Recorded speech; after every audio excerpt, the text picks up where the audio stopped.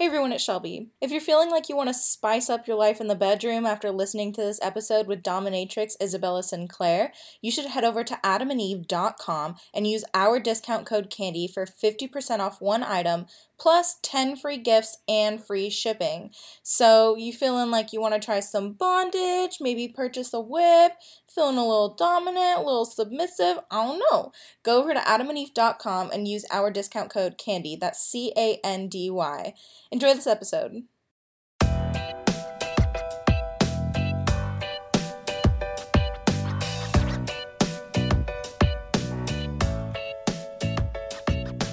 Hey everyone, welcome to another episode of Candy Girl. I'm your host Shelby.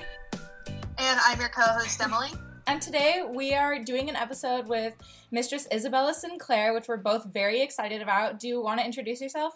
Isabella Sinclair, professional dominatrix from Los Angeles. You're inside the Ivy Manor. This is so exciting. I'm very pumped. So we talked to you on Instagram Live twice now. We just finished up doing one, and then we did one a little bit earlier about how you're dealing with the COVID crisis right now, as I know a lot of sex workers are kind of struggling. So for this episode, I kind of want to, learn a little bit about how you got into like dominatrix work, how it's molded your life, and then you were also kind of a pioneer of online sex work, correct? Mm-hmm. So I would definitely love to hear about that as well. Okay. So I've been in the industry now for 27 years. I started when I moved to New York in the early 90s. I was there on a mainstream modeling contract. And for a side job, I was working for a chiropractor a couple of days a week. And the first month I was there, I found Village Voice, and it had an ad in it for a drag night at this club called Jackie 60. And it was hosted by a drag queen named Mistress Formica. And she had a cat suit on and full drag. I came from the South. We didn't see a lot of drag queens or drag shows. So I kind of thought that's what the event was, or the party was going to be about, was just drag shows. And it was a fetish night. And I didn't know anything about fetish at all. I didn't even know it was a thing that existed. It wasn't something you saw.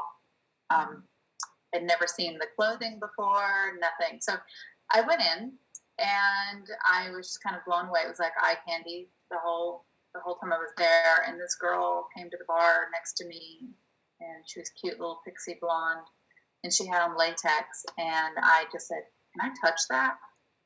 Which is funny now when people ask me if they can touch my latex. I'm always like, yes, you can. Because I'd never seen it before. I had no idea what it was. So she said yes, and we became friends. And a couple of weeks went by. I went to the store where she said she had gotten the latex. I didn't know what she did as a profession. We just met for coffee. And I went into the store, and I'm looking around, and the owner knew that I wasn't probably supposed to be in there, or like didn't know what I was looking at, or I guess my expression was so like, whoa. So he said, "How'd you find out about me?" And I said, "Oh, this girl I met told me about your store." And he goes, "Oh, I know her. Do you work with her?" And I was like, "No, where does she work?" And he's like, "Oh, I don't know. I was just curious." He knew where she worked. She worked at a dungeon. And he just totally knew. Of course, she's probably one of his best clients, best customers. She was a submissive at a club. So the next time we met, I didn't even know that was a thing, The next time we met for coffee, I just straight out asked her, I said, "What do you do?" And she's like, "I don't really like talking about it that much. It weirds people out." And I was like, "Are you a stripper?" And she's like, No, not that. I work as a submissive in a club." And my first reaction was like, nightclub. How do you be a submissive in a nightclub? I mean, I'd studied psychology, so that was my focus in college. So I knew the terminology. I just never had it being applied to a real life situation. So I was like, how does that work? How do you be a submissive at a club? And she's like, "No, men pay to come and dominate me." And I was like, whoa, what? How? How does this work? And I knew I wasn't submissive. I had been spanked when I was a child by my grandmother, and I fucking hated it. So I was just like, no one's ever going to touch me. I knew I wasn't into that side, and I was already like just naturally dominant with my previous boyfriends. So I was just like, I want to know what these men are doing, what they're thinking. I realize now, like when I was in high school, I watched 9.5 Weeks with a bunch of my girlfriends, and the majority of them associated with the Kim Basinger role, but I was the Mickey Rourke personality. Like I associated with him. Like I just imagined doing the things he did and make people uncomfortable and seeing how far I could push them and see what they would do for me and all these things. It was completely unaware. But the second it was presented in front of me, I knew I had to know more. And so a couple of weeks went by, and she's like, well, you're really curious about this. I have a client who wants an innocent bystander in the session. Would you want to come in and watch? And I was like, absolutely. I went in, I watched, I laughed the whole time. I joked with him about what a slut and a bitch she was, and how to keep her mouth shut, and she doesn't have permission. Like I really got into it. It was fun. And he invited me to come back a couple of weeks later. I got paid the first time, and I was like, $80 for an hour. I work for $80 for a day at the chiropractor. So in early 90s, that was a lot of money to be making in an hour. So already, that was like, whoa, okay. So he invited me to come back. I did. And when I left the session, I guess he had told the woman who ran the place that she should hire me. I was a natural. They had dominants and submissives that worked there. And she offered me a job, and I was like, I don't know, like I'm pursuing this other thing. The whole reason I moved to New York, I don't know. I gave it some thought, and then I said, all right, I'll work one day a week. I'll try it. I'll see what it's like. The first day I worked, I had 7 clients lined up. They told everyone that I was the new girl in town and gave a physical description. I had a very deep Southern accent because I just moved from Alabama, which was also for a New Yorker was like, ooh, she's not from around here kind of thing. So I was literally the new girl. And my first session by myself was a foot worship session. And I could not believe that somebody was paying to kiss my feet. Like it just was mind blowing, but I let him, and I enjoyed it. And so like, all right, what's next? So I just kind of snowballed. I didn't let them show any pictures of me. I didn't let them do any promotion because I didn't want it to ruin my chances, with modeling and being able to stay in New York. But the first night that I worked, I walked out with $700. And I had the time of my life. So I was like, all right, I'll do this again. So I did it again. And then a week later, I did it again. And then another week later, I was working 2 days a week. And after about 4 months, I finally let them place an ad. I quit my job at the chiropractor's office. I had a really bad experience on a casting call where a flamboyantly bitchy gay man told me my thighs were too fat in a very rude way. I mean, like the rudest way. And I was like, you could have just told me you didn't like that I didn't fit. Like there could have been so many ways to tell me they weren't going to work with me. I was 115 pounds and I'm 5'8". So there's no way my thighs were fat. Yeah, he just didn't like me. And that was his way of getting me out the door. So after that happened, I was like, fuck these people. So I just decided to keep taking more shifts and let the woman promote me. And when she did, I was booked so much that I was like, I'm never doing a cattle call again. So I started modeling for fetish photographers and never looked back. So, wow. Yeah, it snowballed. I thought that you had an expiration date on how long you could work. I got to 25 and I was like, all right, well, I'm still doing well. I can still keep doing this. And then I got to 29 and I was like, well, I'm almost 30. I can still do this. No problem. At 39, I did a Wonderful Pistachio commercial, a mainstream television commercial, international commercial. And I was like, I'm 39 and I'm still doing this and I'm still like climbing, I haven't reached the top yet. So I kept going.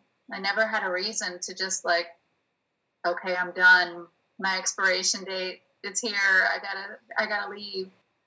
I never felt that. So I just keep going. Have you seen a big change in demand of services from you as like time has gone by? Like, are there things that people are more into now that they weren't into then? Like, how has that evolved? My sessions have evolved in the sense that people just immediately trust me when they come in. So I can do a heavy, hardcore masochism kind of session with someone without having to develop a rapport with them. Before, you needed to develop a rapport with somebody. They needed to be able to trust you. Same thing with sensory deprivation. Now I have never met someone before and they will let me take them into like a deep sensory thing. And it's just because my reputation is there. People just trust that I'm not going to hurt them. I'm going to give them just what they need. So my sessions have evolved over time. I think that the scene as a whole is still kind of the same. Like there aren't things, people are more open about it. I don't have to like work so hard to try to get someone to like open up about what their interests are. Thanks to the internet, people kind of already know what they're into when they come and see me. So it's not like, I don't know what I want. I just know I want it. And then I have to figure it out, which was fun. But, sometimes you tap into the wrong things. You're like, okay, well, you're definitely not into that. Let's try something else. They know they're in it. They just don't know how to explain it. And, everybody's different. Some people have like this idea of a dominatrix as being super high protocol and really strict and rigid. And some people just want me to have fun and like, will just do whatever I want. If I'm laughing and having fun, they're happy. Some people don't want me laughing or smiling at all. So, it's that it comes into that acting part. Like I can be super happy and jovial, but I got to be mean suddenly. So I just I'm like a light switch. I just snap into the stern meanness. In a session, how much of it is improvised versus planned?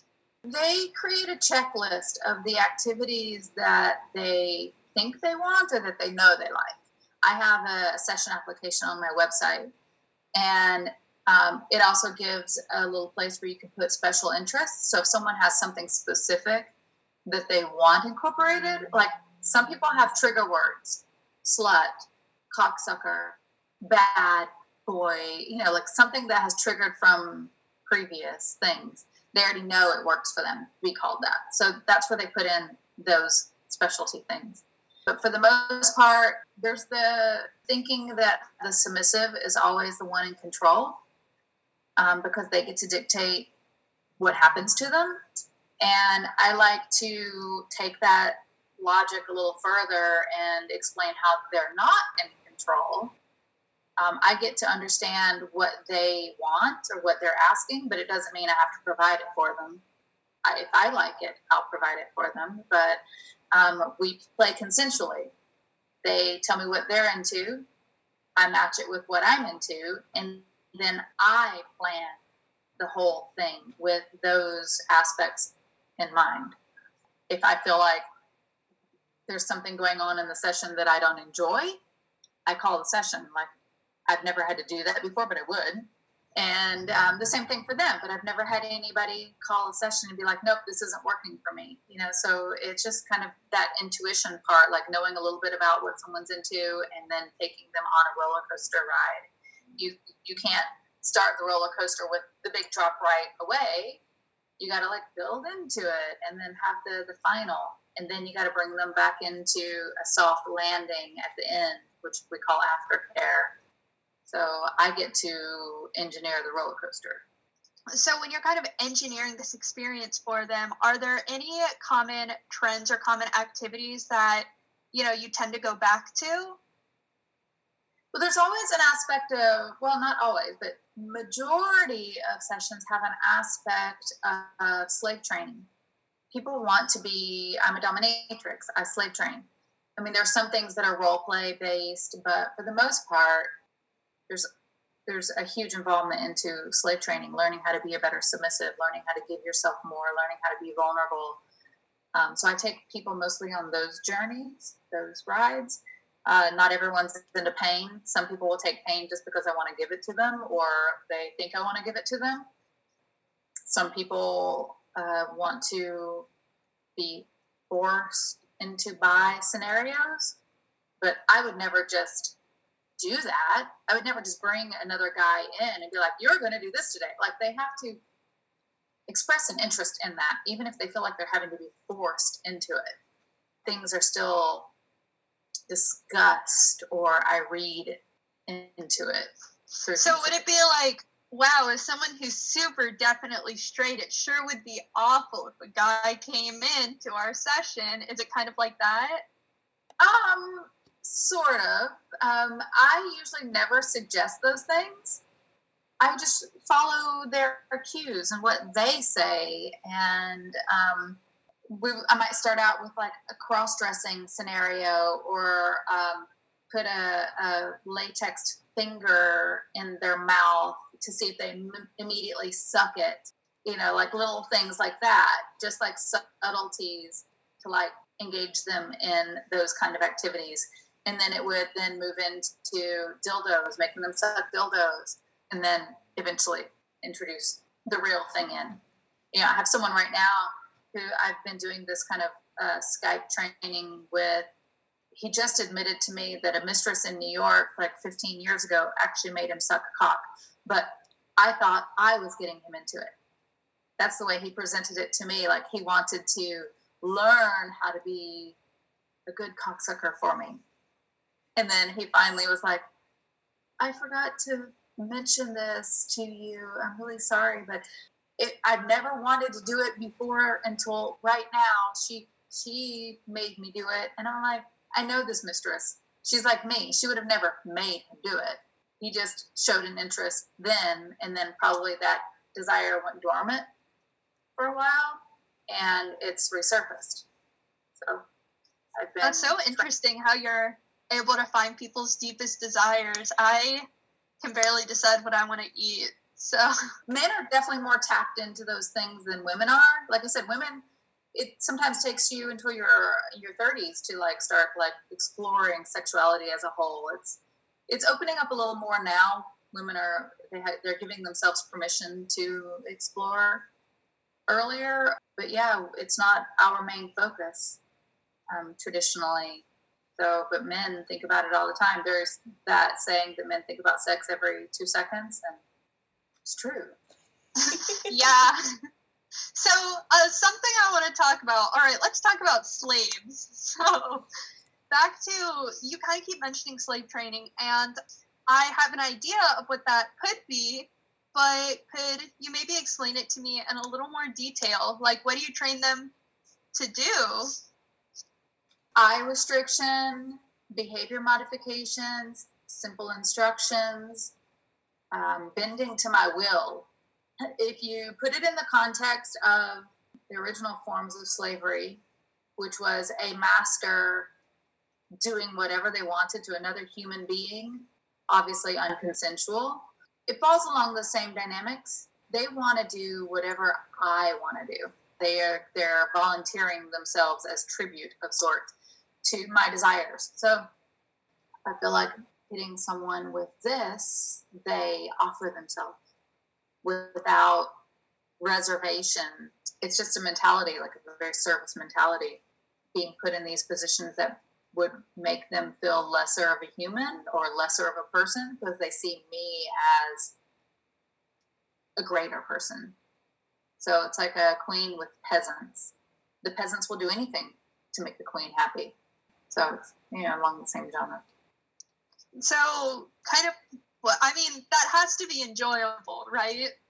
Yeah, it's a lot of power. It's fun. It's bossy, so it gives me an opportunity to kind of be bossy with it being a consensual kind of bossiness. So I guess, like, what's your favorite thing that you make your peasants do for you? It changes. I like watching them in humiliating positions. I think the last session, it's been so long. So sensory deprivation is a huge thing for me when someone will completely surrender themselves, like have absolutely no control over anything. They are mummified. They are without audio, without the ability to speak, because they know I enjoy it. And it also benefits them because they have this mental escape. I have one of my last ones that is just hardcore heavy whipping. He just wants to just surrender his body completely and thank me for it.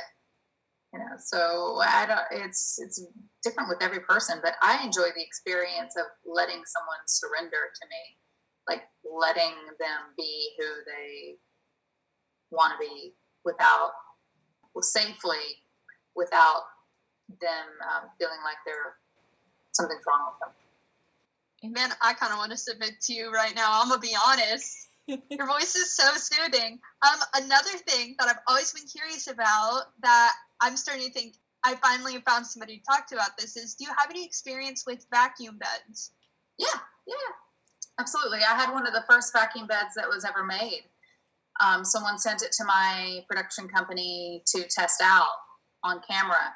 There were things that were wrong with it, like you couldn't keep the seal going. You had to keep the vacuum running, which when you're filming, that's a loud noise. So then they started making them that self-seal. That's kind of like those space bags. You squish all the air out of it and then it self-seals. So they started making those. And so, I had one, I think my first one was in like 98 or 99. I've been trying to look into possibly getting one or doing something with it, but it's so hard to find experiences about it. It kind of feels like it's a very niche area, but kind of what you're saying, are there similar, because vacuum beds seem kind of expensive, and I feel like there's always that fear of going all in on something. Do you think there are maybe a few things that would, be a little easier to get into first to see if that's something that would be enjoyable before I purchase an entire latex vacuum bed? Nothing is going to feel like a vacuum bed. It's an experience in itself. You can try the feeling of mummification. There are like the really thick spandex cocoons, like zip-up body stockings. Those you can get relatively inexpensively with pretty thick spandex, so you can move a little in them, but you're still mummified to see if you can handle the helplessness. Gas masks are also something else because it's something that will seal close to your face, and the person you're playing with can block your air, so you get this feeling of helplessness. Just trust the person you're playing with, obviously. So I guess, I always thought physically, I just kind of want to see what it's like to be a freeze-dried piece of food. That sounds really fun and enjoyable to me, but do people freak out about it psychologically? Not really now, because of the internet, people already have an idea that they're into it or they want to try it. I've never had anyone freak out in sensory deprivation like that. The only bad experience I've ever had was I had someone in bondage, rope bondage. He was in a position vertical, and I see this glassy look in his eyes. I built a whole rope harness around him. He was like 6'3".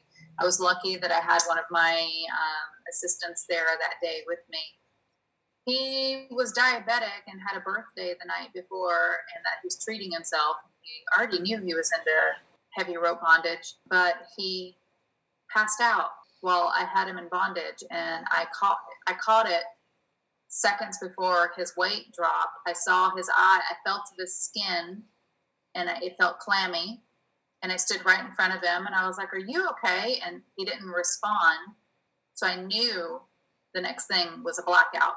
He didn't respond because he wasn't seeing me. So I screamed for my assistant, and I just grabbed hold of him so that his weight wouldn't pull on the ropes.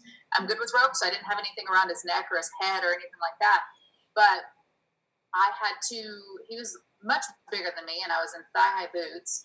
I had to get her to help me hold him up while I cut the rope his weight dropped on me, and I fell back on the concrete floor, and he landed on top of me.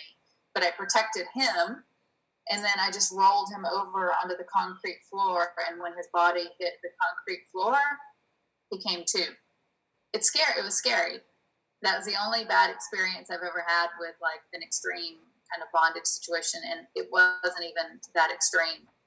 It just was one of those like freak situations. I have had a mistress who had someone pass out, and she couldn't get him conscious, and she ended up having to call the paramedics. He didn't die. I've also had friends who've had people die in sessions from heart attacks. That's not completely uncommon, and it was no fault of their own, but we don't check for people's heart conditions, when they come to see us. And both of the times that the two mistresses that I know had people die, basically nothing extreme was happening in the session, and they grabbed and collapsed. Both called 911.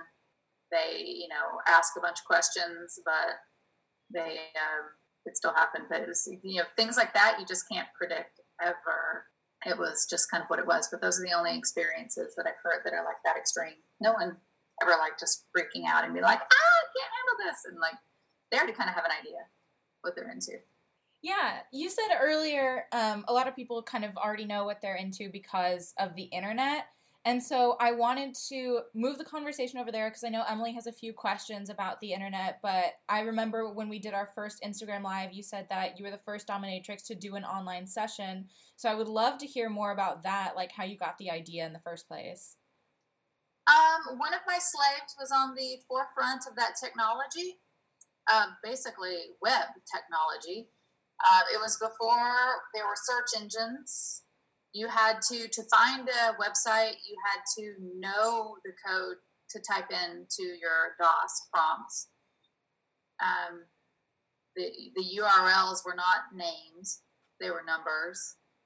So we just created a profile for myself. There was Danny's hard drive was one of the first porn ones. Jenna Jameson was also one of the first, but I was the first dominatrix. And I just had this slave who was like, we need to get you on here. I didn't know anything about the technology. I had worked on computers when I was in high school, and then I had a computer that I did like Word documents on, but never like streaming video or anything like that. And he found the right programs and kind of linked it in, but it was very rudimentary compared to what it is now. It was a video, there was no audio, so I had to create a chat window next to the video screen, and the video screen refreshed every second. So instead of 32 frames a second, it was me looking like I was a robot, but I was whipping, and you could still see the whip swinging and the slave responding, but you couldn't hear it. And within like the first month, I had 1,500 members, people who just found me. And because it was such new technology, everyone did it. Everybody was, and I think I charged like $69 for the membership. So I was like banking off of this thing. So I did that, and then as the technology kept improving, I kept upgrading. I, at one point, had a T1 line coming into my dungeon and was broadcasting 10 hours a day of live sessions. Damn. I would have other mistresses come in and do these live sessions during the time that I was live, so the cameras were always on. So it was almost like a voyeur house, dungeon voyeur house.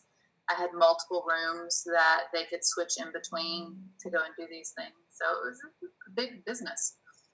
And then things started becoming more simple. So I had help. Techies. Yeah. Geek.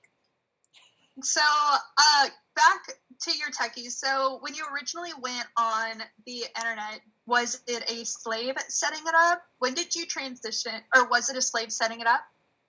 Yeah, he helped build the website. I did all the photos. I created the text that I wanted to put out there. He did all the technology stuff, linking everything together, doing all the code. He's still in my life, and he's taught me a lot of code, but every once in a while, I'll have to do some HTML.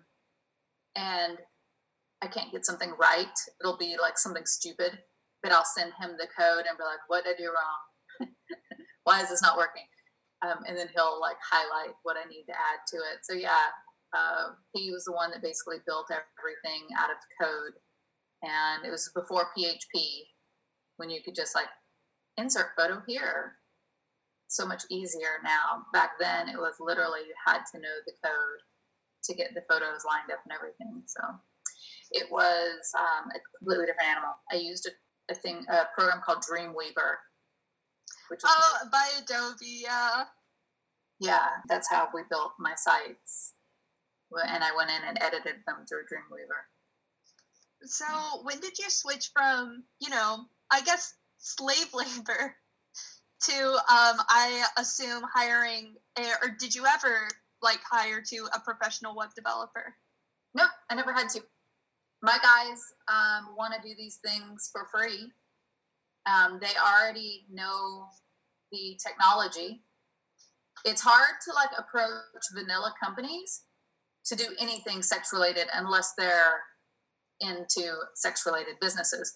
Then those companies charge you an arm and a leg because they're like, oh, she's going to make so much money off of her. I'm going to really give it to her. So those companies like to charge a premium.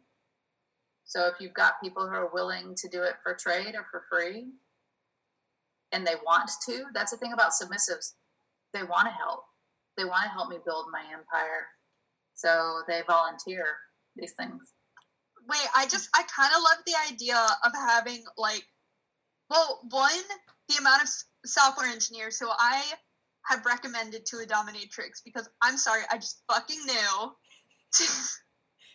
Two, just like having, I don't know, normal, like this army, like this group of, I'm assuming mostly male identifying like people. Oh, I love the idea of a matriarchy. Yeah, it's definitely that. It's my name is from Queen Isabella of Spain.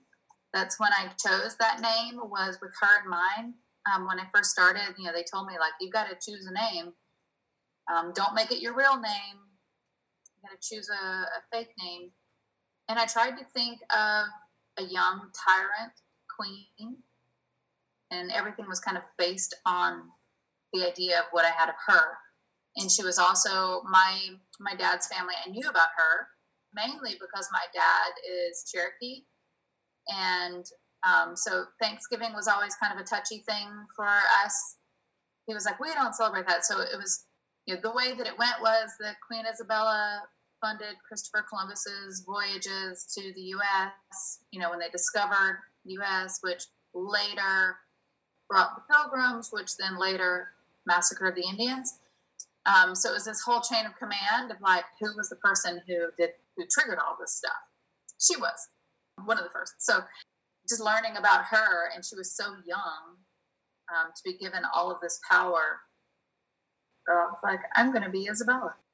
So. That's so cool. I love that story. So when you were, on the internet, literally before anybody else, were you thinking to yourself like, wow, I'm really on the forefront of, I guess, innovation and like, technology? I did. I was very boastful about it, and now I feel like I have contributed to all of the negative aspects of the internet, which is the social distancing already. Like, if people can get this interaction through the internet, they are less likely to come in for sessions. So the actual physical sessions decreased as the internet rose. I could literally knock out 7 hours of appointments a day, 5 days a week if I wanted. When the internet started, I think people were able to satisfy themselves at home better than their one DVD or VHS tape that they got tired of jacking off to. So the internet, they have more variety. sessions went from 7 hours a day. I could do 30 or 40 hours a week in sessions to 25 hours a week in sessions to you're lucky. A dominatrix is lucky now if she does 10 hours a week in sessions. It's just decreased that much, I think, because of the internet. So is a lot of the money in what you do more in, creating clips, or have sessions always been kind of like, your main thing? Or sessions are definitely my main thing. I was lucky that I was smart and invested a lot of that money early on when I was making like the crazy money, the 90s money, we call it. In the 90s, there was just so much money in this.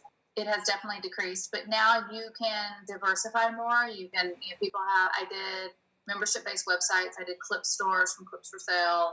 Yeah, there's the OnlyFans, which I started when this pandemic started because I kind of moved away from online. I was like, I can't give people so much stuff anymore. If they want to see me, they come to see me. That helps. The less you take yourself out of the public forum, the more that they want to still see you, so they'll come and find you and see you. Instagram is probably the only thing that I really update, and sometimes I feel like maybe I give too much of that to people. Every once in a while I'll go through and I'll be like, all right, I'm going to not post so much right now. I'm just feeding people too much about my life, and they feel satiated by it. And the second I step away for a day or two, I'll get 10 messages. Are you okay, mistress? Is everything okay? Can I book an appointment with you? Can I come and see you? Can I bring you lunch? Like that sort of thing. I'm like, it works. Remove yourself from the front of their screen on a daily basis, and they will seek you out. That's what I always tell my friends to do when their boyfriends are ignoring them. Yeah, it's the same thing.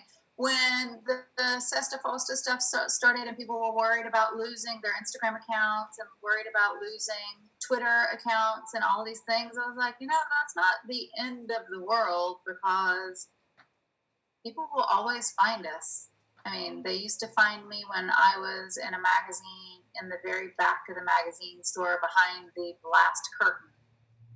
They went through the regular porn, then they went through the gay porn, then they went into the very, very back room where the BDSM stuff was at.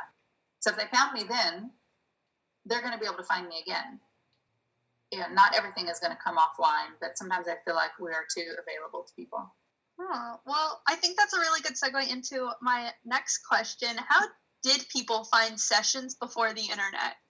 That was how they found them, in magazines, in the back of periodical newspaper-ish sort of magazines that were centered around mostly, there were some that were geared just toward BDSM, but some of them were escort-based, regular porn influenced stories, photos, professional naked girls through the whole thing, and then suddenly you see an ad for a dominatrix. And the people who were looking for the dominatrix filtered through all the naked girls to get to the dominatrix, because they knew that the naked girl wasn't going to do it for them. So they go find the woman in leather with a stern look on her face. So powerful women, we stand. Yep. They go look for us, and that's how they used to find us before. The internet has made it much easier for people to perpetrate our demeanor and saturate the industry, but they don't stay around very long. People who, I call them tourists, people who will try to be a dominatrix for a little while, think it's easy money, then realize it's really a lot more to it, and there's a lot of investment in it. And the people who come to see a dominatrix are wanting a very specific psychology, and not everybody has that. So if they don't get repeat customers, they eventually like, all right, this was too hard, move on to something else. So we get a lot of tourists. People think that it's an easy job. So you studied psychology in college, right? Mm-hmm. Do you think that you're using your degree more than most people? Yes. Yes.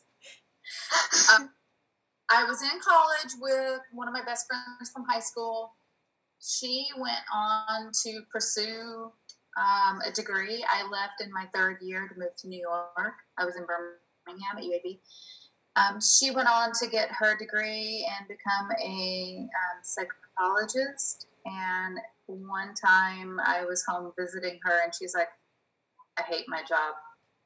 You would have hated this. I hate my job. It's so much all the time. And it made me think, like, yeah, I'm kind of glad. I don't think I'd want to sit in an office. It's a special kind of person to help people try to sort through the difficulties in their life. And if you have the difficulties in your own life, then you're distracted by those in order to, like, I don't think I could do it. And I also was studying, my focus was child psychology. I wanted to work with children. And when children have to see a psychologist, it's usually because something traumatic has happened in their lives. And I realized that early on when I volunteered for a therapist, and I had a tear in my eye listening to this little girl, this 4-year-old girl, talk about her experience. And I was just there to take notes, and it was part of extra credit. And she saw me, and she's like, you can leave the room now. And I got up and left the room, and she reprimanded me after. She goes, you cannot show those kind of emotions, because then she's going to feel bad because she's made you feel bad. And I was like, how do you not show those emotions? Like, did you listen to her? You know, so I was like, all right, that's not for me. I wanted to murder somebody. So I just decided, yeah, I'm glad I realized it early on. And that's what prompted me to leave Birmingham and go to New York. Like, I'm not staying in school. I'm not going to do this. I'm not going to struggle financially, take loans out, and be doing something that I don't even know if I can do. So everything that I learned, I apply now, and I'm much happier about how I use it. So I think I made the right decision. That's so heartwarming. I love that, yeah. Every story of just how you've gotten involved, it's like everything fell almost perfectly in place. It's like a real Cinderella story. It was a snowball effect. It was like one thing happened for one thing to happen, for another thing to happen, and then I kept rolling with the opportunities, and as they kept evolving, I kept evolving. And I'm about to have my 27th year, I think. I've lost count. I celebrated my 25th year. I think this December will be 27 years. Wow, congrats. Thanks. Do your slaves ever, like, I don't know, bake a cake like, happy 25th anniversary or something? Not exactly like that, but they will book appointments with me and, like, celebrate in some way. And they're very thoughtful. It's another thing, like, submissives are some of the most thoughtful people in the world, because just the nature of them wanting to serve and give, and just that whole mentality. Like, I tapped into some, like, a valuable resource when discovering submissive personalities. Very loving, giving, selfless kind of human. Oh, it sounds like they touch your heart pretty often. Man, I want a submissive. Well, I have my boyfriend, but it's not the same. I've never dated or been in relationships with submissive people because of the fact that I work in it so much that I didn't want to have there to be yes ma'am all the time. I wanted to be able to someone feel comfortable challenging me or balancing me out. But that hasn't really worked out for me either. So I might have to consider, like, maybe there's a reason why my relationships last 3 years or less. I could get to a point when I'm like, yeah, we just don't work out. So, well, like, starting to rethink that now. Like, maybe I always was like, I'm gonna just get too overwhelmed with, being the boss all the time. I need someone else to decide some things every once in a while. Like, maybe that's not the direction I need to go in this time. So, kind of along those lines, I saw on your Instagram you got a puppy recently. Yes. And I wanted to. She's a pleaser. She like definitely falls into that submissive category. But I guess all dogs want to please you and make you happy. Yeah, she's smart and she wants to please and. Yeah, I was just about to ask, which would you prefer training, your dog or your slaves? Well, it's my livelihood to train slaves. If I could make as much money training dogs, I might. I mean, there's a few dominatrix that segued out of this work and actually are dog trainers now. Really? Yeah. One of them I'm still really good friends with, and she sends me videos of like, training tactics that I can use on my little orchid. But yeah, it's a natural progression for us to move in that direction. We're very similar. But I still enjoy the sexuality of what I do, the seduction, the sexuality. So I think that I'll stick with it until I get tired. And you can be a dog trainer at any age. It sounds like the people training is going well for you. I've just never really thought about the parallels between like my dog trainer and dominatrix. It's consistency and rewards. Yeah, I guess the difference is, I reward my dog with food and they don't get traumatized as easily, so. No, but a bad owner could traumatize a dog just as easily as a human could traumatize another human, unfortunately. So, yeah, but as long as they're like, it's all good and happy and reward-based and everybody's enjoying it, it's positive. But I'll stick with the humans and still get a lot of enjoyment out of that. And I've built a whole empire based on that. So I'll continue that for a while. I don't have any more questions. Emily, do you have anything else? I actually have 2 questions, and I just texted you asking if you wanted to take one of them because I feel like I'm talking a lot. Okay.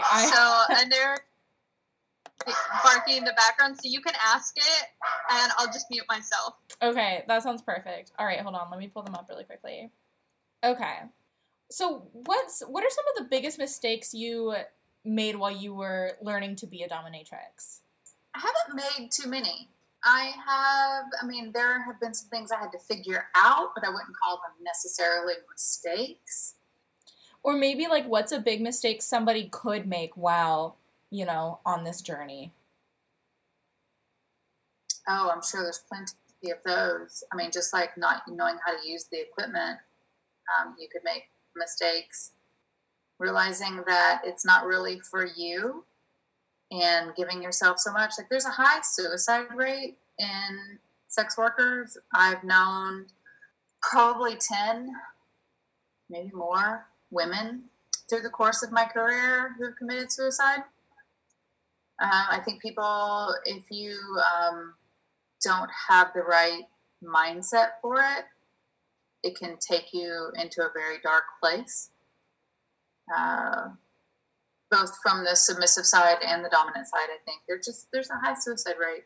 There was a memorial last year at one of the conventions here, and just walking through it was just like, oh my God. Yeah, I think maybe just not taking care of yourself, your mental well-being while doing this is probably a mistake that people tend to make.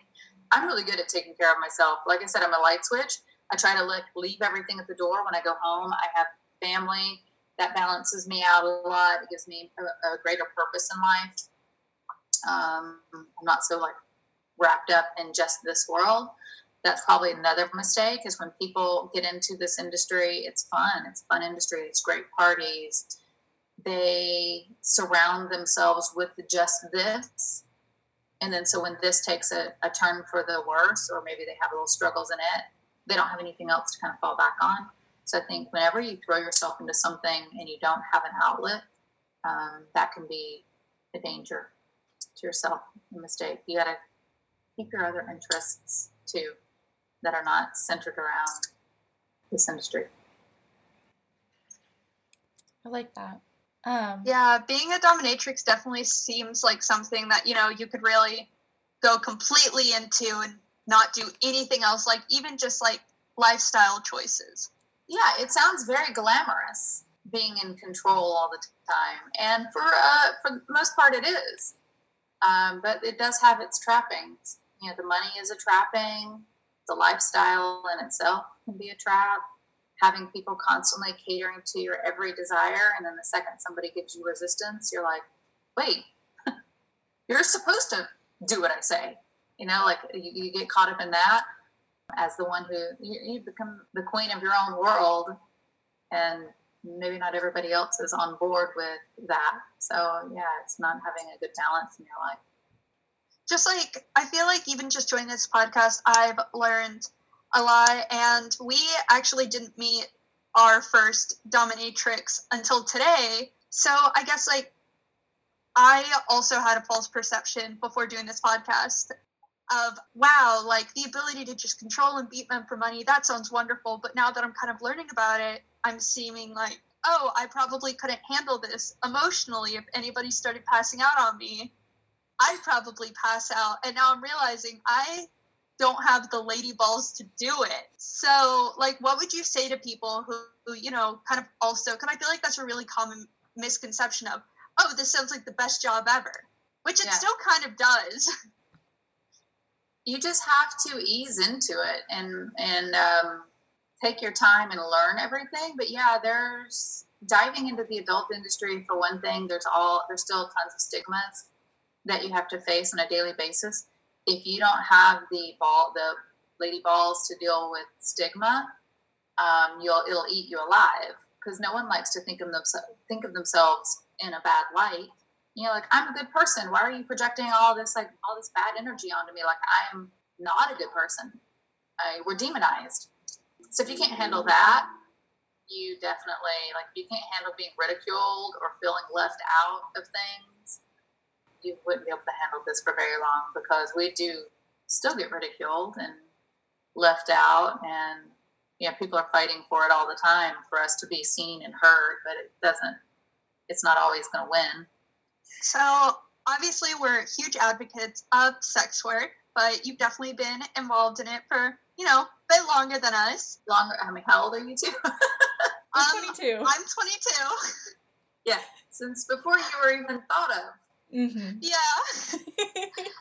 So we all want to talk about like reducing the stigma. How can people reduce stigma without, like, I want to reduce stigma, but I'm probably not going to consistently go to a dominatrix, but I want to help. How can people help? It helps for actual people in the adult industry to not feed into the stereotypes.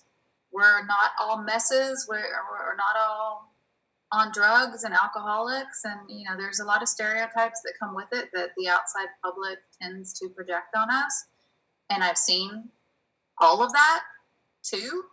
So there needs to be people who take it a little more seriously as a profession and realize that as someone in a profession, you have a certain responsibility to present yourself a certain way. That'll take some of the stigma off.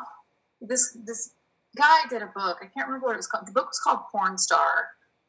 His goal was to destigmatize porn stars. So he went and interviewed a lot of porn stars, did behind the scenes photos of them in their houses, and kind of like really got into their lives. People were devastated when this book came out, because he gave a real life view of what their lives were like. And it was exactly what people thought their lives were like. A mess with money. These women were making tons of money, but yet had no money at the end of the day. They couldn't invest. They were doing drugs. They were drinking a lot. They were masking all of these things, bad, abusive relationships, like just the stigmas. He was trying to destigmatize it. And at the end of the book, he basically said, I wanted to do something completely different, but it wasn't true. And this was how I saw it happening. And I think that Savannah, one of the girls who killed herself, was one of the people in the book. She had a lot of mental issues. And it was kind of sad to see that, but it's true. Like, there are some stereotypes that people fall into and kind of make it harder for the rest of us to thrive. So I think that if we could eliminate and people start taking this line of work more seriously from a business perspective, a career, instead of something that you just kind of breeze in and breeze out, hope to make a lot of money, and I think it'll be helpful. Our voices will be heard. Yeah, that's so interesting. So I'm guessing, like, do you know, like, a network of sex workers that support each other, like, when they see somebody falling into maybe an abusive relationship or substance abuse? Yeah, there are. We were a very tight-knit community. We, like, reach out to each other when we see these things happening. It's hard when people are on drugs. I've had my share of friends fall into drugs, and when you're on drugs, you're not listening to anybody else, and it's really hard to get help for them. You get help for them, and then they turn around and start it again. So it's a tough battle. I'm struggling with it even now. Yeah, I have friends who, especially with what's going on, people, I think, are starting to fall back into these ways because depression and drugs and things like that in my industry and in other industries where I see a lot of that. You know, it's these moments are the defining moments of your life. Like, you need to not allow those things back into your life because times are a little hard. Now is the time that you push through them so that you come out of it on the other side a better person, or you just live through it. But to give into it is kind of sad to watch. And it's easy to do. Kind of a somber note, right? Sorry. I literally, the thing that's going through my mind right now is I was like, so I'm moving cities pretty soon, so I have to find a new therapist. And I want a dominatrix to be my therapist. We do that. It's in we don't take insurance. It's in a very unconventional setting, but we are therapists to a lot of our clients. Can I just get the therapy? We do that too. Amazing. Yeah. Amazing. Well, Mistress Sinclair, thank you so much for being on our show. We really appreciate getting to hear your story and talking to you. You're welcome. We dove in deep.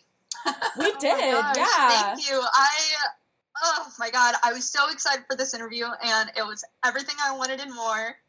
Thank you so much, Mistress. I think ladies are welcome. If you're here from our account, you can follow Mistress Sinclair on Instagram. It's at Isabella Sinclair, correct? The Isabella Sinclair, because someone stole the first Instagram, Isabella Sinclair. Rude. That's the other being who we are. People will race in and be like, I'm going to get this and I'm going to sell it to her. She makes a lot of money, so I'm going to sell it to her. I own the trademark now, so I could fight Instagram and get that name myself. I had to do that, buy the trademark for it because of these reasons, because people would do that shit. So yeah, it's the Isabella Sinclair. Well, the Isabella Sinclair is more powerful anyways, I feel like. Right. The one and only. So yeah, you can follow her at the Isabella Sinclair on Instagram, and you can follow us at Candy Girl Podcast or on Twitter at Candy Girl Pod. And if you have any questions for us or for Mistress Sinclair or for anyone else who's been on the show, you can email us at candygirlpodcast@outlook.com. Thank you guys so much for listening, and we'll hear from you next Friday.